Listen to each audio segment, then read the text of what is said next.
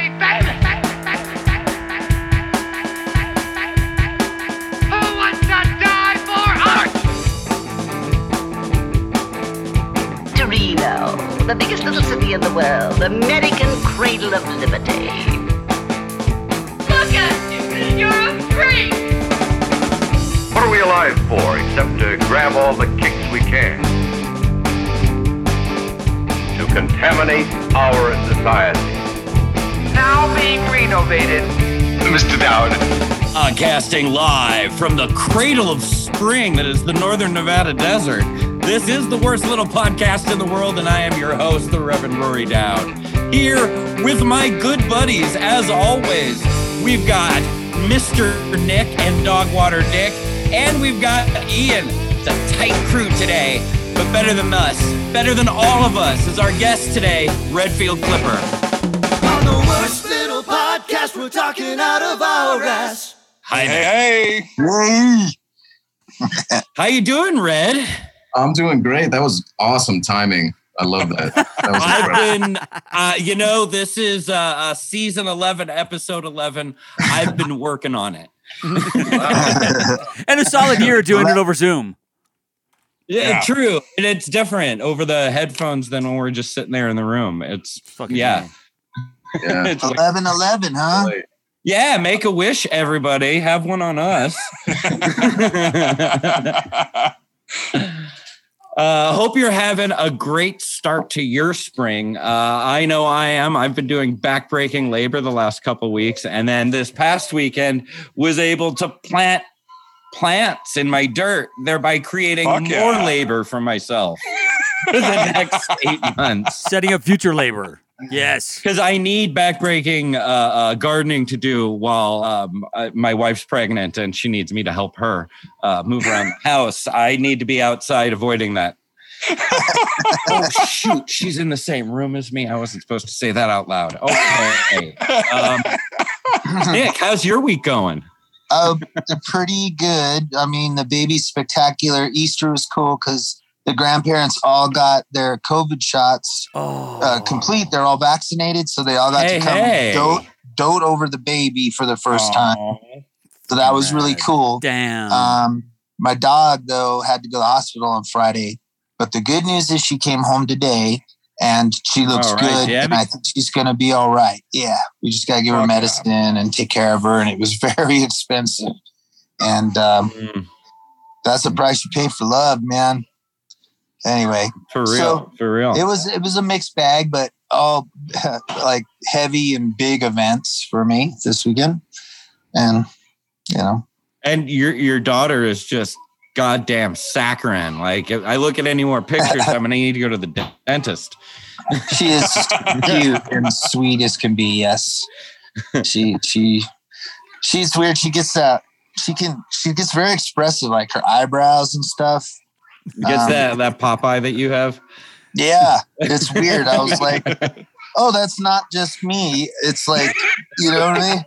I'm like, am I doing that on purpose? Nope. That's just the way we are. Ramirez. That's the way your face works. Yeah. Yeah. Yep. Dude, I had that same revelation in the opposite direction when my elderly grandmother, who was 94, and totally like her brain was she was mentally not there anymore, like, but she was still like ambulatory and fine. And she got up from a table and turned around and made sure that everything was straightened on the table and the chair was pushed in before she walked away. Oh my God, I know exactly how you do that. Yeah, I do. It's exactly, it's not something she ever taught me. It must just be in my fucking blood, and I'm going to still be doing it when my brain is gone, apparently. And really, Rick, I'm sorry. As you said that, in my mind's eye, I saw you get up, set everything kind of just gently with your fingertips, and then scoot the chair. Yeah, I can absolutely see you do that. Yeah. So yeah, it comes from babies and grandparents. Wild. Yeah, it's weird. I look at my dad too, and I'm just all, yeah, I'm just like him. It's just a trip. Like, I don't know why you don't notice these things when you're growing up. You just don't, Right. I didn't anyway. Yeah. No, definitely. And having another youngin', the older you get, makes a lot of those older memories, I think, crash in harder. Yeah. Agreed. Agreed. Yeah. I mean, the first time around with Quentin 25 years ago was quite different than this round. I'm not saying I'm smarter, but I know that I'm not I'm not as smart as I thought I was back then. I know that for a fact. You might not be any smarter. You might, in fact, even be less smart, given how much I've seen you drink some nights in the past. No, but you are definitely wiser, my friend. That's what you get with the age. The wisdom to know how stupid you were.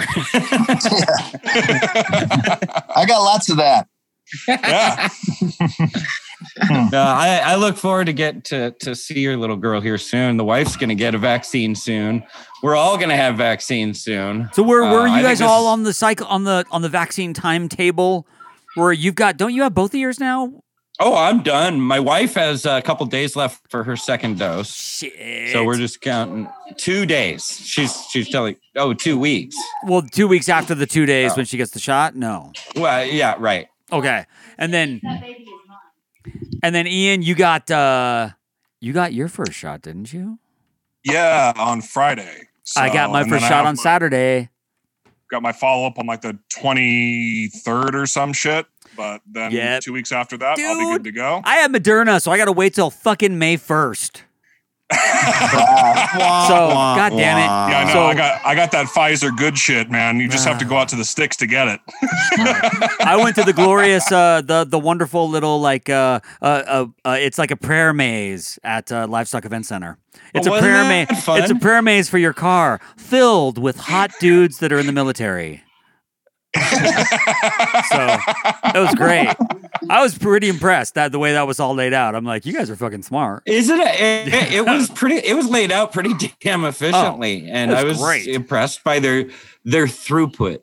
Dude, oh my God. And I saw a video of a person getting the shot. I didn't know that they stuck the needle till it came out the other side of your arm.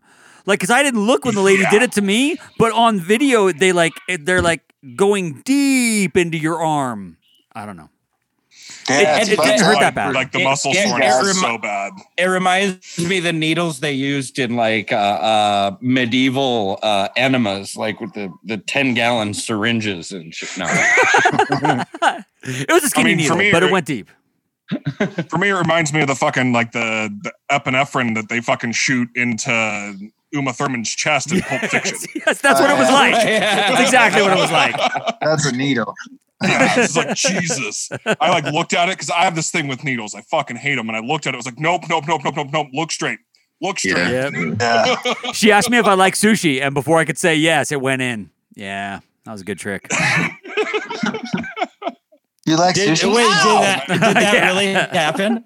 Yeah. Oh, it really did happen. And now I don't want sushi anymore. Oh, I'm okay. Oh my God. That's sorry, man. Oh, sorry. As a parent, that's a trick that we do to kids when they get their shots at the doctor's office. Yeah. Oh, it's Bobby, what's your favorite car? My favorite one that ever happened was a nurse at the Nugget when I worked at the Nugget, and she was giving me a shot for some reason. I don't remember why that was. And she said, oh, no, it was stabbing my finger to check my blood sugar. And she says, okay, I'm going to do this on 3. 1, stab. Yeah, so she just that was great. I really wasn't expecting it. Didn't even feel it. Good job, nurses. It's almost like they're trained. Well, because they don't want to see the look in the eyes of the people who are okay with the shots, because then that should worry them. Oh, that's creepy. That's like, I'm one of those people that enjoys gum pain, and so I like it when they're scraping my teeth at the dentist office. Oh, you freak. What? Yeah, no, exactly. And you don't want to tell them that. Like, there were times in my younger life when I was like, look, feel free to dig as hard as you want. It won't bother me. Just step on my neck, Daddy. Jesus. Worst thing ever. I will let my arm rot off to gangrene rather than address gum pain. Jesus. And I'm saying the gum pain would have started in my chin and gone all the way to my arm. And I would just let it go. I don't know why. I don't know why it doesn't bother me. I don't know why I like it. I like it. It's creepy. Anyway. But our guest is here. Massage your gums, Mr. Spagnola. Well, no, you know what? I want to be the weird dude who's like, I think he likes this. Get the water pick with the vibrator setting. Masochistic or? I guess, one of those. And as like a kid, I would constantly like dig at my gums because I would just sit there and because I liked it.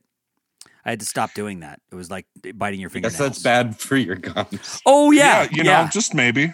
Yeah. All right. Somebody said a guest. We have a guest here. I heard. Hey, Fred. How you doing, buddy?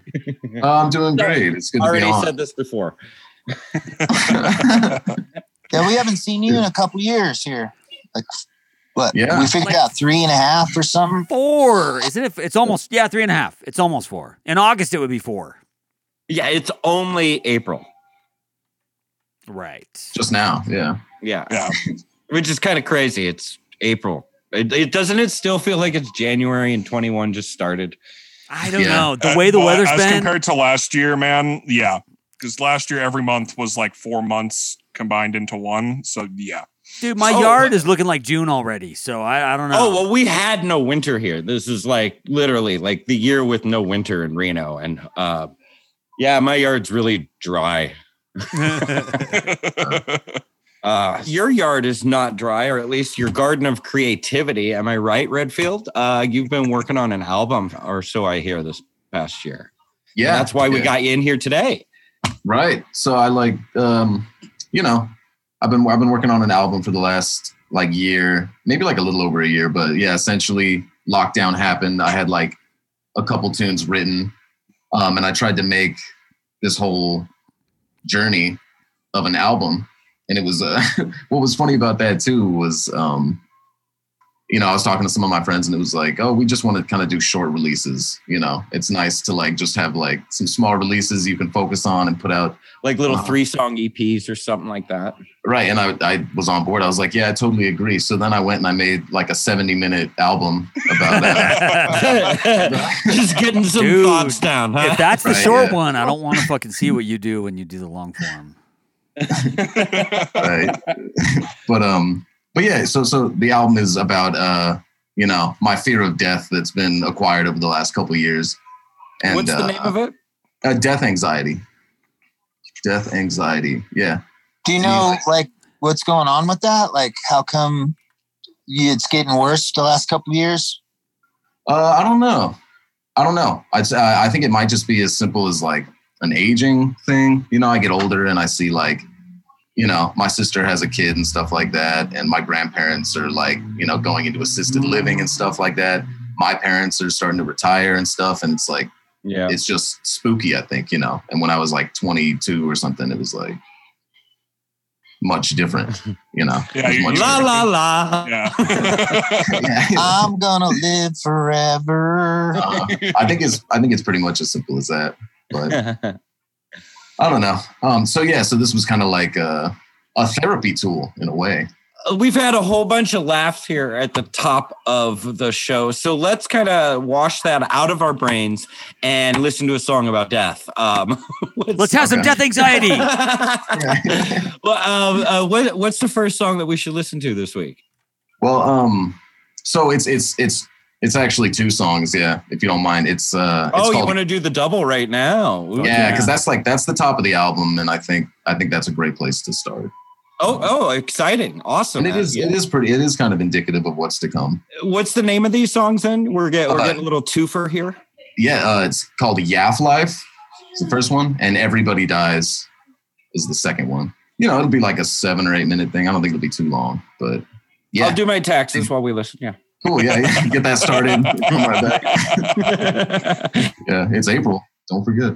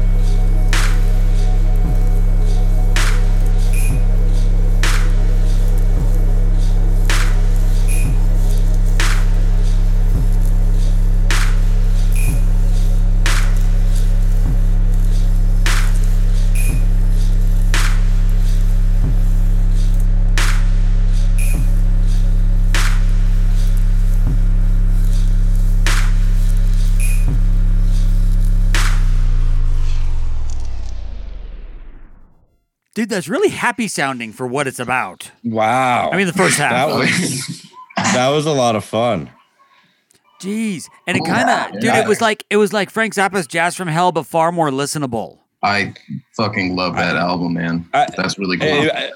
Moments for me were reminding me very heavily of, I don't know if you're familiar with Ozric Tentacles. It's like a Dutch jam band. No. But yeah, no, it's really good stuff. Yeah, you should check that out. Ozric Tentacles. Sure, totally. It's like an 18-person jazz band that's been around for 150 years. Oh, is it got a lot of horns? Is it like a big band or? No. It's a rock band. I mean, there are some horns. There's some, it's one of those amorphous bands that have a large membership. Yeah. That drop in different sessions, different cities, different countries, Yeah. Nice. But I mean, it was very full sounding, big vibe. Who do you have playing on that album with you? Yeah. Very soundtrack sounding.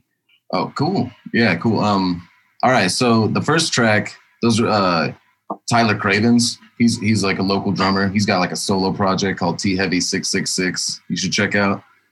And then on bass is Dave Strong. And they're like, I met them in school. We were all like jazz students at UNR, and they're really, really killing guys.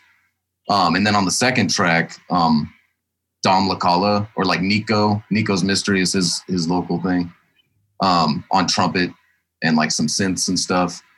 And his brother Eduardo LaCalla on upright bass, and then Tyler's also playing drums on that. I think that's everybody on those tracks. Yeah. That's some heavy and deep resume fodder you got there on that. The UNR jazz department, music department, still secretly killing it year after year. Yeah, we've been doing this podcast for 11 years, and I don't know how many guests we've regularly had on who are proudly part of that machine. Nice. Yeah. that was such a great experience. Yeah. And met a lot of killing people, and some of my favorite players ever are from UNR, you know, that's something that was like reinforced for me in the collaborative process, right? Like I wrote all these tunes and stuff, but the only way that they really get brought to life in a cool and unique way is with other people, because they could do what they do better than I could put it together myself. You know, I can't play drums like that. I can't write drums like that and stuff, you know? And now, did you collaborate with these folks live, or was this like online, you know, sending files back and forth? Yeah, how did it come about? It was entirely sending files back and forth. Because all of the production, with a few like very small exceptions, were done after March 2020 when we all went into lockdown. So yeah. This is truly a lockdown album. Did you produce it yourself? It sounds fantastic, like we were saying just a moment ago. Oh, thanks. Yeah, it's been like 3 years of like mixing practice. You know, once I kind of left UNR, I started producing my own stuff, and it was a totally different type of discipline, you know, mixing and recording my own music and stuff. And it's insanely difficult. But yeah, you know, I wrote everything. I wrote all the tunes. And then we started just putting stuff down one by one. Tyler Cravens, we went to his house to record the drums. He got like a nice new setup going. So I'd be over there for the drums. Some people, you know, they can just send it themselves, and I didn't have to necessarily have them over here to record. They have their own home studio, you know. I got everything together, and I was still kind of adding to it, and then I just started mixing it. Probably took like 6 months to feel happy about the mix, and then another couple months to get the master, you know, feeling pretty good, which I did not master. Sure. Yeah. That's a whole other can. You know, I feel like we're jumping the gun if I ask this question now, but I think the conversation warrants it. So we've been asking this a lot, especially during COVID, of our musicians. Which do you think is more difficult, writing a song or recording it right? Recording it right. Yeah. Yeah, I don't know, because, you know, songs are so, you know, anything could be a song, you know, and it is a song or whatever, but to get something recorded right, I don't know, you know, it's all subjective. Now I'm getting into it, because some songs I like they were recorded on an iPhone, and everybody likes how it sounded when this like small ensemble just recorded it into the iPhone, and like, shit, I don't know. I have no idea, actually. I take my answer back. I like your answer there. I take it back. Both. Yeah, that's the rule. If it sounds good, then it is good or whatever. So when you write the music and give it to these players who went to school and stuff, do you have to write the music, or do you just like tell them, oh, it's maybe write down the chords for them, or yeah. So I'll typically make like a lead sheet. So it's nothing too in depth, but it's like, here's the broad strokes. Here's the form and the chord changes and the melody. Typically, sometimes if the song is simple enough, because there are, you know, not all the songs have all these metric change ups like we just heard and things like that. They're a lot simpler. So some songs I was just word of mouth. I was like, this is how it goes, you know. But I try to give it to them, because then things just go easy. And they have like something to take home if it is kind of like something to work out, you know? Yeah. I try to have that for them, but sometimes it's not necessary. Yeah. Mm-hmm. I'm in awe personally of literate musicians. I play music, but I'm an illiterate musician. I'm a semi-literate musician. So, yeah, people do astounding things. I'm amazed every day. Has going through all of this over this year and making this album, has it helped with your fear of death that you've been experiencing, or is it any better? Yeah, kind of. I mean, you know, art lives forever. Like you live forever through art or something, but that's just like philosophical. I don't know. Look upon our works, ye mighty and despair, or ye mighty works. Yeah. So, damn it, I got the quote wrong. Like I don't know if the album has personally helped, but I feel a little bit better about it now. You know what's helped is near death experiences and stuff. Sometimes that's like, dude, that's in a strange way. That's my favorite. I have a couple books that I loved that were about that and people having that, and it makes you feel so much better. Every once in a while, you'll get some scary one that's like, and then they stabbed me with needles as I fell into hell, and I'm like, whoa, I don't want your near-death experience. Can we just not? Yeah. But most of them are so great, and everything kind of makes sense to the other side. Like you're waking up out of a dream, and we chose to be here, and it's all like great, and there's an immense core of all knowledge and understanding, and no giant cosmic psych. Right. Ultimate psych. Oh. You thought it was heaven. Just kidding. It's shadow people. I hate how people get in line on those books to be like, it's probably not true. It's probably all just a hallucination this person had from the massive DMT dump when they were dying. And yeah, right. Where are you at in your life that you need to shit all over this? Where you're like there are people who are like, I understand religious people wanting there to be heaven and hell, but I don't understand an atheist person being like, no, it needs to be nothing, or my life has no meaning. Nothing, yeah. Like fuck off. I know I've brought this up on the show before too, but it's like the Tibetan Book of the Dead and LSD. Leary and his compatriots translated this book, and it's a manual about how to deal with the ghosts who will be attacking you as you go into these deep meditative trances at the end of your life. And as they're translating the book, they're going, holy shit, this is just like that drug we've all been doing for the last 20 years. The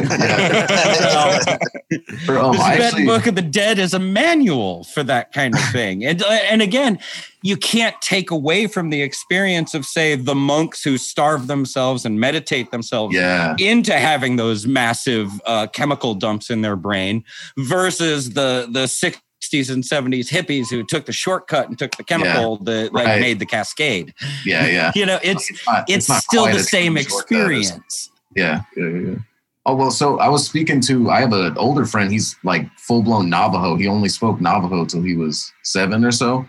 And he's told me a lot about like experiences he's had going to the other side and stuff like that. And he does a lot of like peyote rituals and stuff. And his dad was a healer. Wow. All this crazy shit. Really cool.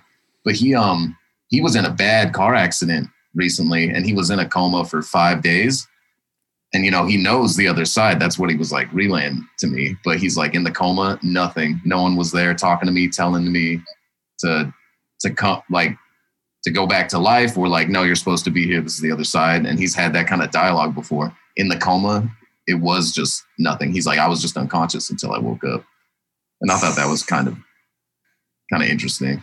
Made me pretty curious. But yeah. Wow. As somebody who's blacked out numerous times before, there are many different kinds of comas and blackouts. I can see that now. Some of them you can hear people. Some of them it's like going to sleep at night.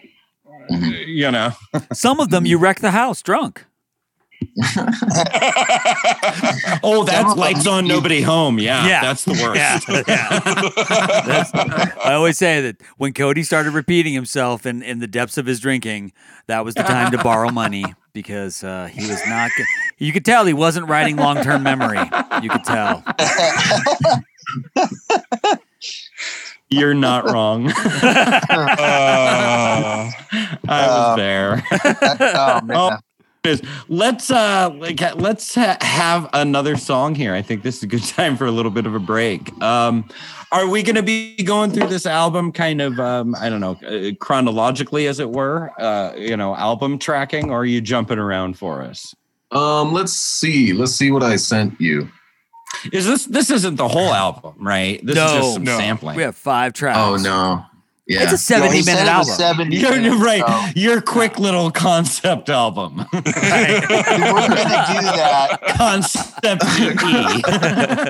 We just start the show, play the whole album, and say, thank you, folks. Right, we're out. Oh, yeah, so I looked, we are kind of going to be moving chronologically. Yeah. What's the next song? It's called Living Room, and it's a long track, too. But it's one track. Cool. Is there a concept about death in this song?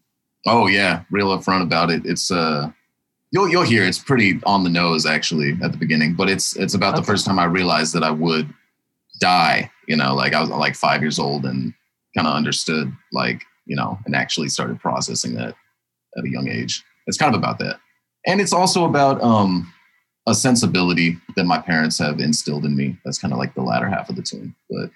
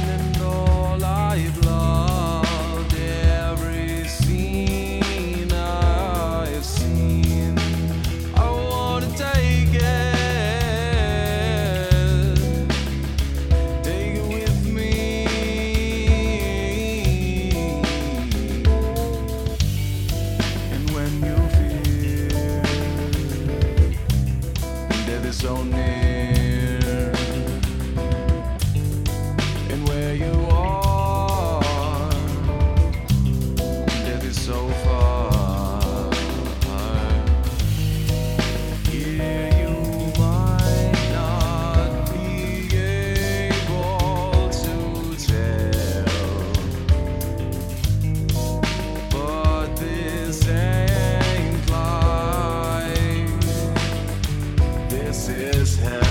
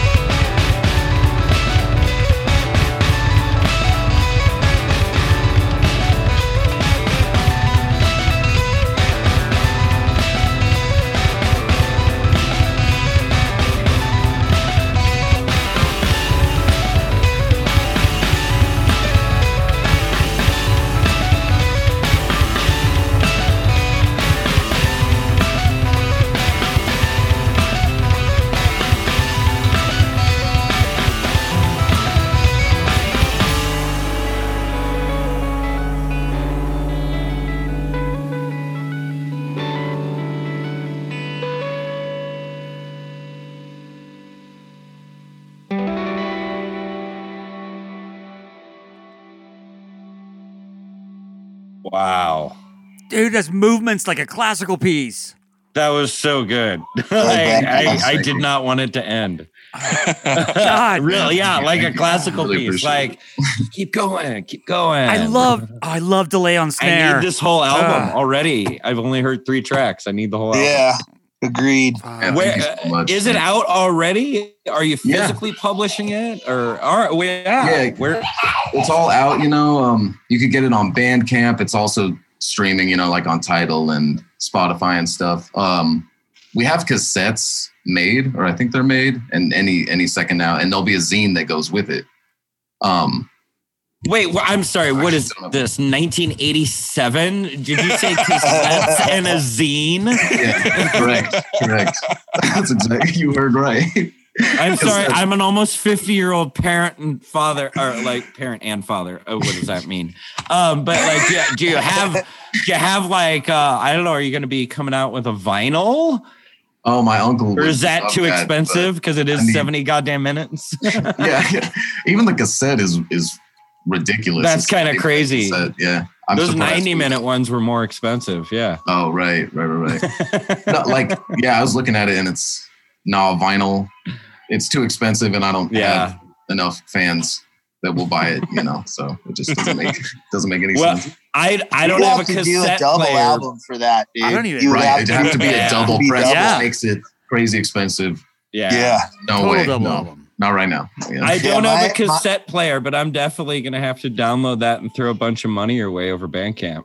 Oh, that's sweet, man. Yeah. I have a cassette player in my truck, dude. That's awesome. I'm buying the cassette. That's cool. Nice. I own a few cassettes like that my friends have and stuff, and it's nice to have. I own a lot of cassettes. I don't have a cassette player though. Yeah, that's where I'm at. I haven't had one since I lived with Rick. Yep. I still have all those cassettes too. Everything by the Cure, a bunch of mixtapes. Rick needs to invest in a good cassette player so that you can. Dude, I got a used one, and then it worked for a little while, and then it broke. So. Oh shit! You need to turn them in. You can digitalize that cassette stuff, right? Well, there was a time in my early recording, I took all the things that I was desperate to have from my old cassettes into the computer, and I already digitized all that. I could probably do it better now, but. Remember when I bought that the thing that would record vinyl to digital? Yeah. We had that at the house for a while. I don't remember what happened to it, but we'd have to like set the album on, and then nobody could walk through the house, shut the doors, or touch anything for the entire side of the album. Because you were cutting it to digital, man. Right, it's a miracle. So who cares how hard it is? Oh man! Well, you don't want to. You want to make those skips and scratches last forever. I got a question for you, Redfield. It's like I've been following your music for a long time. We've known each other like 8-9 years now. Something crazy like that. But like this is just so different from your previous material. Because I mean, like before you were doing very much like hip hop infused jazz, but this is just kind of very, very different from that. So like what inspired you to like make that musical shift? I guess just things I'm listening to. Like I almost have a problem where I can't stay really pinned down because so many different things excite me all the time. It's kind of a shitty way to be because then you're mediocre at everything, but yeah. So, story of my life.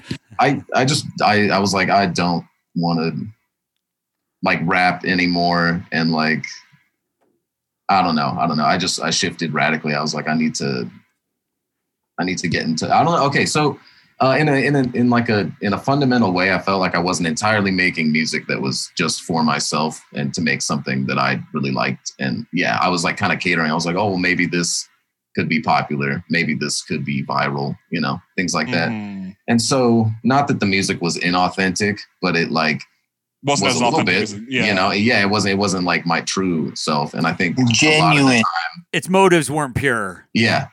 Not pure, at least a little tainted. So, and then I took a lot of that down, but even the music I made like 2 or 3 years ago, I'm like, it seems much more authentic to me. So I feel like I should keep it up, you know, and not take that music down like I did with some of the other much more hip hop based stuff. I went looking for your stuff and I was like, where's the hip hop stuff? Yeah, sorry about that. I like the new one. You got a brand new video up, like pretty new. Like, oh, I did a Mariah Carey cover that I put out this week. Yeah. Oh, okay. I've been really into Mariah Carey. Yeah. And it's like, I thought that was yours, man. Yeah, that's. I also wanted to ask you about the stuff you've been doing with For the Love of Jazz, because that cover of Four Women is just insane. That's a great segue because the next track that I've sent features Lily Barron, who that's her group Lily. That she put together. Yeah. So she calls our group Say Their Names. That's right. Like, she's mentioned you guys a bunch. Yeah, and we did so For the Love of Jazz, we did Nina Simone and like 2 Nina Simone tunes. Did we play one of those? What she did on the Jackie episode? I believe, Jackie brought. Was it the Nina Simone track? Yeah, it was a Nina Simone track. Wow! And it was recorded. Recorded at Tanglewood? Yeah. We played that on the Jackie episode. Synchronicity. Yeah, one of those. Nice. Where she changes the names from the original Four Women. That's the one. Yeah. That was Mikey's favorite. We watched that the other day. My wife, she was just like, was that fucking Nina Simone song? She loved it. Like, badass. Lily is amazing. All credit to her. I was like, this is a brilliant idea. And there was such a vibe when we would rehearse it. And then definitely when it was time to perform, you know, it's a heavy vibe. But I've been trying to play 7-string guitar now too. And that's one of my first times that I played for a performance, like played in public at all on a 7-string. 7-string guitar. What's that? So do you have to have that extra finger surgery for the additional finger to play those? No. I don't know if that's a real thing. That sounds awful. But it's an extra low string. Okay. Yeah. It's heavy. So like it's a drop D that you don't have to tune every time? It's a B. It's B, but I tune it to A. Actually, it's a little lower. You can call that drop A, I guess. Honestly, you could. Yeah. And it's kind of easy because there's already an A string. So there's like, it's just technique you got to adjust, you know? It's not as much learning you got to do. The thought doesn't have to be like, okay, so this is where I need to place this finger in order to get the chord to actually sound decent. Yeah. Once you know that hack, then it's like, oh, this is like, it's just technique, you know. A lot of your bar chords just kind of stay the same. Not at all. That's awesome. Have you been doing anything else with For the Love of Jazz, or? No. We're gonna have something. The same group, Lily's group, is gonna have. We're gonna be at Laughing Planet, or we're gonna be on in May, I think. And awesome. I think it'll be more of a full set. Maybe it's like 45 minutes. Something like that. An hour? I don't know. That's rad. I mean, you know, we're starting to get to that point where it's like, hey, we can actually do live music again. Yeah, it's happening. It's an insane concept. I know. And I think people are like, I don't know. I've been needing it really badly. I think people are going to love getting back out there. Yeah, I got just a taste going and helping record the Reno Punk Rock Flea Market the night I did that. And that was like so cathartic. And it was just like me and a handful of other people and the bands in that room. And it was still just like music in person. What the fuck? I know. I bet that was wild. As a band who recorded there the prior night, you know, it was a blast to see a handful of people, like maybe 10 people in a 1,000 square foot room. And I would really like to see more shows like that where it's just like, you know, the performers and 8 people. I have both come to embrace my inner introvert, and I don't want to go back out. I'm in no rush. I mean, I miss the music. I miss music. I miss performing. I miss being a part of an audience. I miss all of that stage and all, you know. but I do also very much enjoy not. God, Rory, not me. Dude, I cannot wait to be down front at a show with 10,000 people just slamming into me and crowd surfing, and like, I want that so bad. I miss that so bad. God, you're closer to 50 than me. I don't get it. No. It was the best. It's the children. That's what's taking all the lust. Oh, yeah, I don't have those. If I get killed, the dog will be fine. I've got another one on the way. I'm just like, resigned to that weight. Oh man, I can't wait to be at some fucking basement punk show getting pushed around by like 50 fuck people. That. Yeah, that sounds awesome. Being at the back of a crowd at a basement punk show, being looked at people funny. Why are you here? Yeah. Whose dad is that? Yeah, right. Are you here to pick somebody up, sir? And I do have a teenage daughter who I should be dropping off at those shows. Right. To be our field intern, Ragmop. RAGGMOPP, Ragmop. I'm really digging the new direction of your music, man. Like, very different, very out there. And I've been noticing a thing with like a lot of more modern groups lately. Is like they're kind of becoming more like genre defying. Like they're not willing to be pigeonholed into just like, oh, well, you play metal, or oh, you play XYZ. They're like, no, we play what makes us feel good. Yeah. It's like Polyphia, you know, they're very out there, they're very metal, but at the same time, they're very jazz, they're very hip hop. Like, it's, and I'm really into that, and I'm loving that music's kind of reaching this kind of point of being like, fuck a label, I'm going to play what makes me happy. Yeah. Yeah. I think of like Ween too. They're kind of like that. Yeah. They can go wherever the fuck they want. Mm-hmm. Yeah. And you're like that, Redfield Clipper. You can go wherever the fuck you want. Thanks. Yeah. Well, certainly with this album. Because when you look at certain acts and artists, that they're what sets them apart then becomes the thing that defines them. Whether that be the unique guitar of a Rage Against the Machine or a bass line of Primus. The next album is what's expected, even if it is what's creative. But like, you and Ween, and they might be giants. You can just do whatever the fuck you want. Fuck off. Yeah. I think that's where the Beatles eventually got to. They're like, we just do whatever we want. And unfortunately, they were so ahead of their times that led to the decline of their popularity. Mm-hmm. Because like music scenes today don't even get how cool that lack of genre is. But recently I heard Paul McCartney 2 that came out in 1980, and it sucks so bad there's not a single good song on that whole album. I mean, so it doesn't last forever even with the best of us. I grew up with Wings, and that album sucks. I just want you to know, Wings slaughters. I mean, Wings like kick so much ass.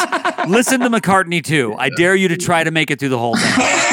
I was listening to it with Michelle Bell, who is the biggest Beatles fan on earth, and she also agreed that it's the worst pile of dog shit she's ever. Every single song that I have ever recorded in my life for any band in Reno is better than any song on that album. I will. Ooh, strong statement. Oh, big time. And I dare anybody to listen to that album. Oh, huge. I love the Beatles, and I love Wings, and I love fucking some of the McCartney's solo stuff. Maybe I'm Amazed makes me cry right when it starts. Like, I'm not saying that I'm just saying we all have our off days. You know what I mean? I'm just saying. Off albums. Yeah. Yeah. And if you think, yeah, just listen to that and let me know if anything in Reno isn't better than that right now. So. Maybe you should take that offline. You know? The Dogwater Dick Challenge of the Week. Title of the episode: Dogwater Dick calls out Paul McCartney. I write that down right now. I just want to say, McCartney, in 1980, you fucking sucked. No, Dogwater Dick calls out Sir Paul McCartney.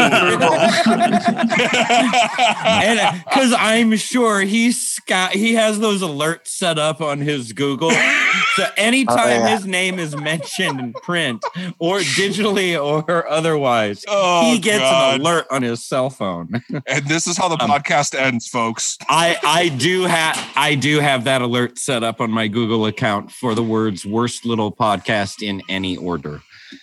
But this means one of his underlings is going to have to actually listen to this entire show. Yeah, free publicity. Thank you for listening, and I hope you enjoy earning your paycheck. Speaking of Reno music being better than anything on that Paul McCartney 2 album, why don't we have another track? Yeah. A track and maybe a questionnaire. Yeah. Do you want to say anything about this next one? Oh, it's called Back Home. This is the conclusive lyrical piece featuring Lily Barron and myself singing. Like a duet singing scenario? Like, are you singing and Lily singing on the same song? Yeah, not together. Yeah, we are on the same song. It's still a duet. Yeah, it is a duet. Do you remember when Natalie Cole did Unforgettable? That was still a duet, even though her dad was dead. Oh. Yeah, speaking of death. Oh, yeah. No, not too soon. Tie in. Got it. Okay. And it features Brian McAllister on keys too. He's the only one. He's the only addition to besides Lily. Sweet. But shout out Brian, UNR Jazz.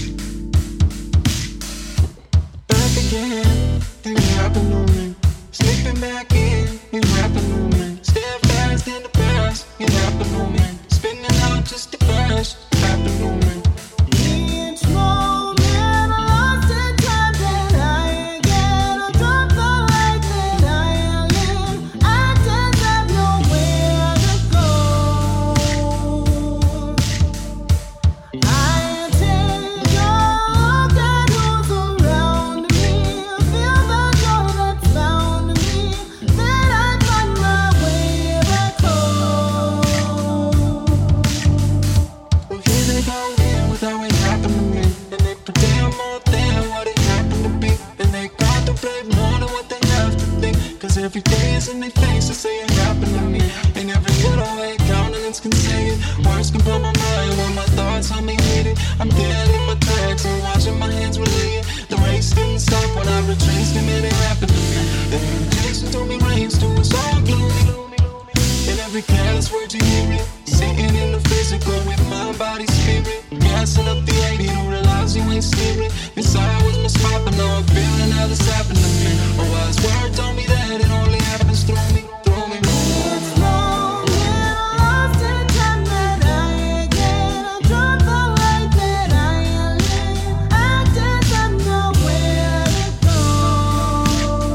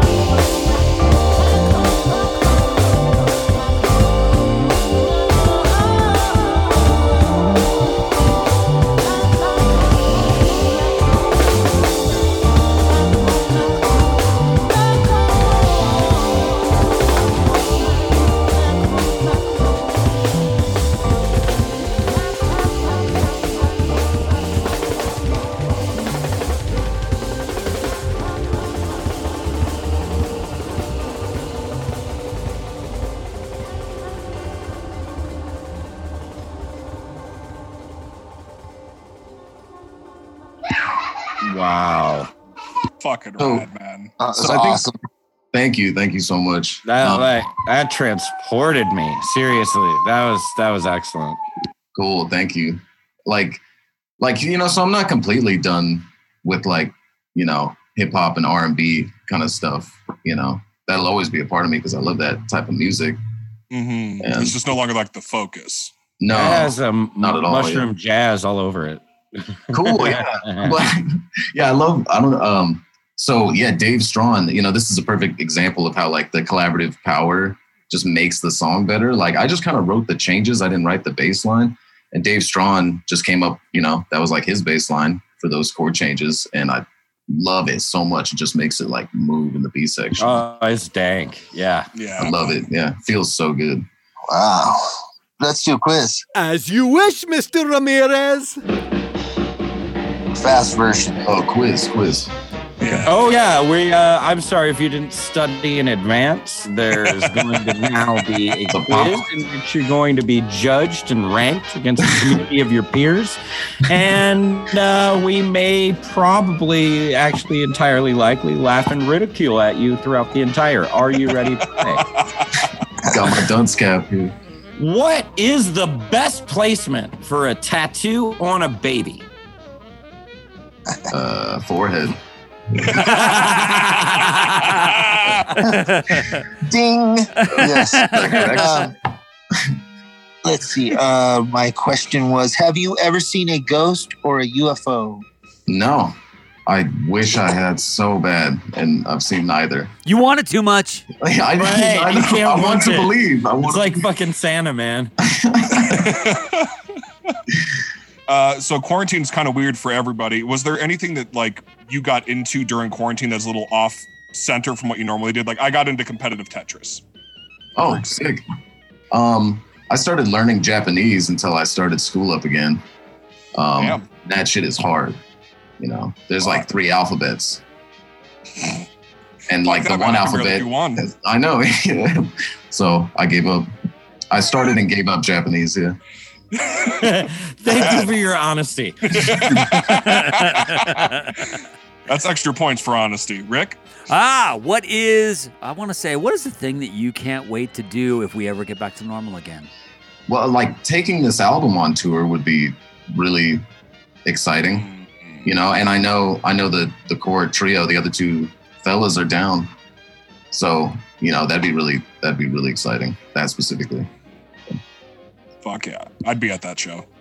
What is the most extreme thing you've ever done to impress a crush?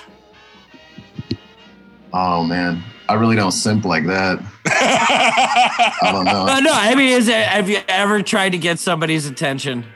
Or even somebody you might have already just been like casual with. But like, what's the craziest thing you've done to get somebody's attention? I don't know. I just don't think that's my personality type or something. I can't think of like this. I don't know. Okay, in that case, what's the dumbest thing you ever shoplifted? I've needed everything I shoplifted. Let's see. The dumbest. Just remember, kids, if you ever see somebody shoplifting food, no, you didn't. No, you didn't. Probably some like headphones I didn't need that were like way too much money, that were like approaching a felony if they weren't a felony. I don't know what the... Well, you got some beats? This is all alleged. Allegedly. This is all for entertainment purposes. Yeah. It's a bit I'm doing. I'm a character, I mean, what? Redfield Clippers, your real name? What? Oh, yeah. It is, though. Yeah. Part of my character. All right, a couple of rapid fire questions here. Who's going to win in a fight? Elvis or the Beatles? The Beatles is 4-on-1. Right. Okay. Yeah. Is this a that opinion. Fight, or is this a musical fight? No, physical fight. Like, like one Elvis versus 4 Beatles. Like straight up. Like in combat, how is the 1 bomber versus the 3 fighters on the Atari combat game? All right. Next rapid fire. Somebody else. Choose your death: drowning or exposed to the vacuum of space. Ooh, Vacuum. Nice. Vacuum. Without a doubt. Run DMC or Wu-Tang? Wu-Tang. Yeah. That was a dumb question. I would say, and who wins in a fight, Run DMC or Wu-Tang? Wu-Tang. I mean, like, you can't even ask that question. It's like Wu-Tang to fuck with, man. The math there is obvious. Plus, they know Kung Fu and stuff. What do you like better, Star Wars or Star Trek? Star Wars. What do you like better, Elvis or the Beatles? The Beatles. So if you have to live in a world with only Elvis or Star Trek, which would it be? The two Star things Trek. that he doesn't like, which would you prefer? God. Star Trek. I think. Star Trek. More than Elvis. Nice. All Jim Kirk, no Elvis.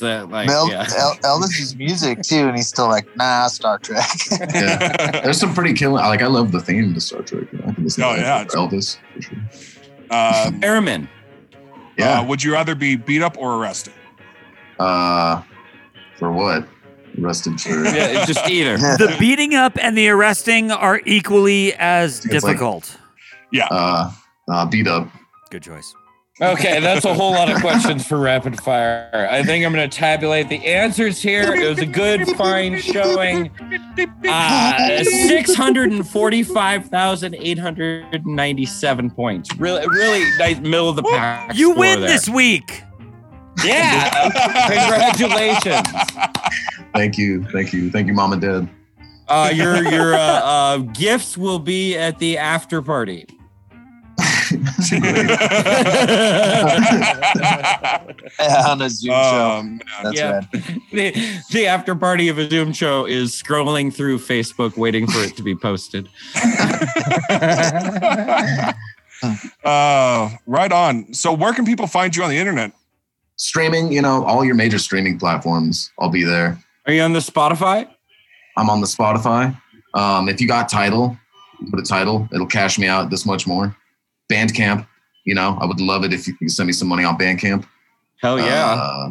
YouTube? I need this album. You're going to get money from me this week. Like, beautiful. I may or may not already be on your Bandcamp page. So nice. It looks pretty good now. I got some nice pictures up and I look like an idiot. But yeah, YouTube, Instagram, if you do the gram thing, probably post a video on there every 2 weeks or something like that. I don't know. That's probably it. So this is just for the Redfield Clipper, correct? Where can we find the Say Their Names? Do they have a website? Do you have a website with that project as well? No, I think it's just the For the Love of Jazz page on YouTube. Oh, okay, super. They might be posting on Facebook as well. I'm not sure. I've tried to steer clear of Facebook lately, but yeah, I think they do post to Facebook. So I think scares the shit out of me. Yeah. But yeah, no, please check that out. Please, everybody check that out. That's really good stuff for your consumption here in Reno. Cool. Thank you. Thanks, Scott. Thank you so much for having me. I'm having a blast. Dude, it's really synchronous to me that that earlier, right before we recorded the show, I listened to a meditation on the dealing with impermanence and how we're all going to die. And it was a whole meditation on that. And in that meditation, they recited a part of a poem that said, we are all just a midair flight of golden wine between his pitcher and his cup. Wow. Fuck. That's some poetry. And then you get on and you're like fucking death anxiety. And I'm like, oh my God, I was just fucking thinking about that. This whole episode was just destined to happen today. Like all the forces aligned for sure. 11-11, dude. 11. Yeah. Wild. Yeah. Well, fuck yeah, man. It's so good to like hang out and talk with you even for just a little bit. Thank you so much for coming on this week. Yeah. Thank you guys so much. Can't thank you enough. For real. Do you want to say anything about the last track, Nightfall? Oh, cool. This is where I feel you'll really be like, wow, this album is all over the place. I used to play with a fella named Greg Lewis. Some of you might know. Yeah, and he's a great drummer and stuff. He's been at Cal Arts lately, and he's been learning tabla, the Indian hand drum. The thumb drum. Yes, he's getting super killing at it. I collaborated with a local producer named Enigma Beats. He makes like tribal hip-hop, trap, and stuff like that. Really cool producer. Check out Enigma Beats. And also check out Greg Lewis. Greg Lewis put tabla over what he and I did on our production and stuff like that. So it's like a big bass electronic hip hop tune or something like that. Or it's got some juke and footwork vibes, like from Chicago. I've been really into that lately. I like it a lot. Hell yeah. Well, thank you once again, Redfield Clipper. This has been another exciting episode of the Worst Little Podcast. Hope you're all enjoying it. Please check us out on Patreon, where you can get an extra song from our performers every week and a little bit of extra banter without yours truly.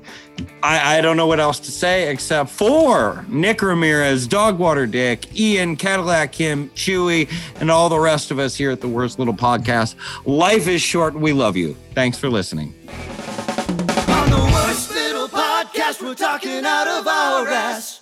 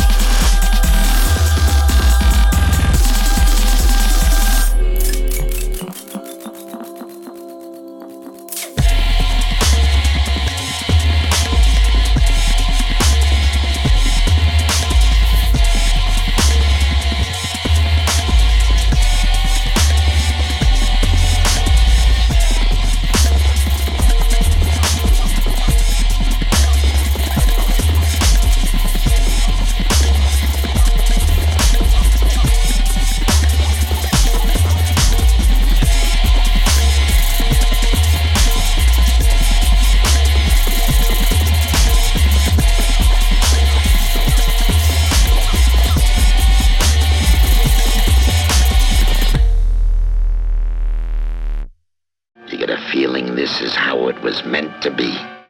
Dogwater Studios. Sorry. There was something special there. In your pants.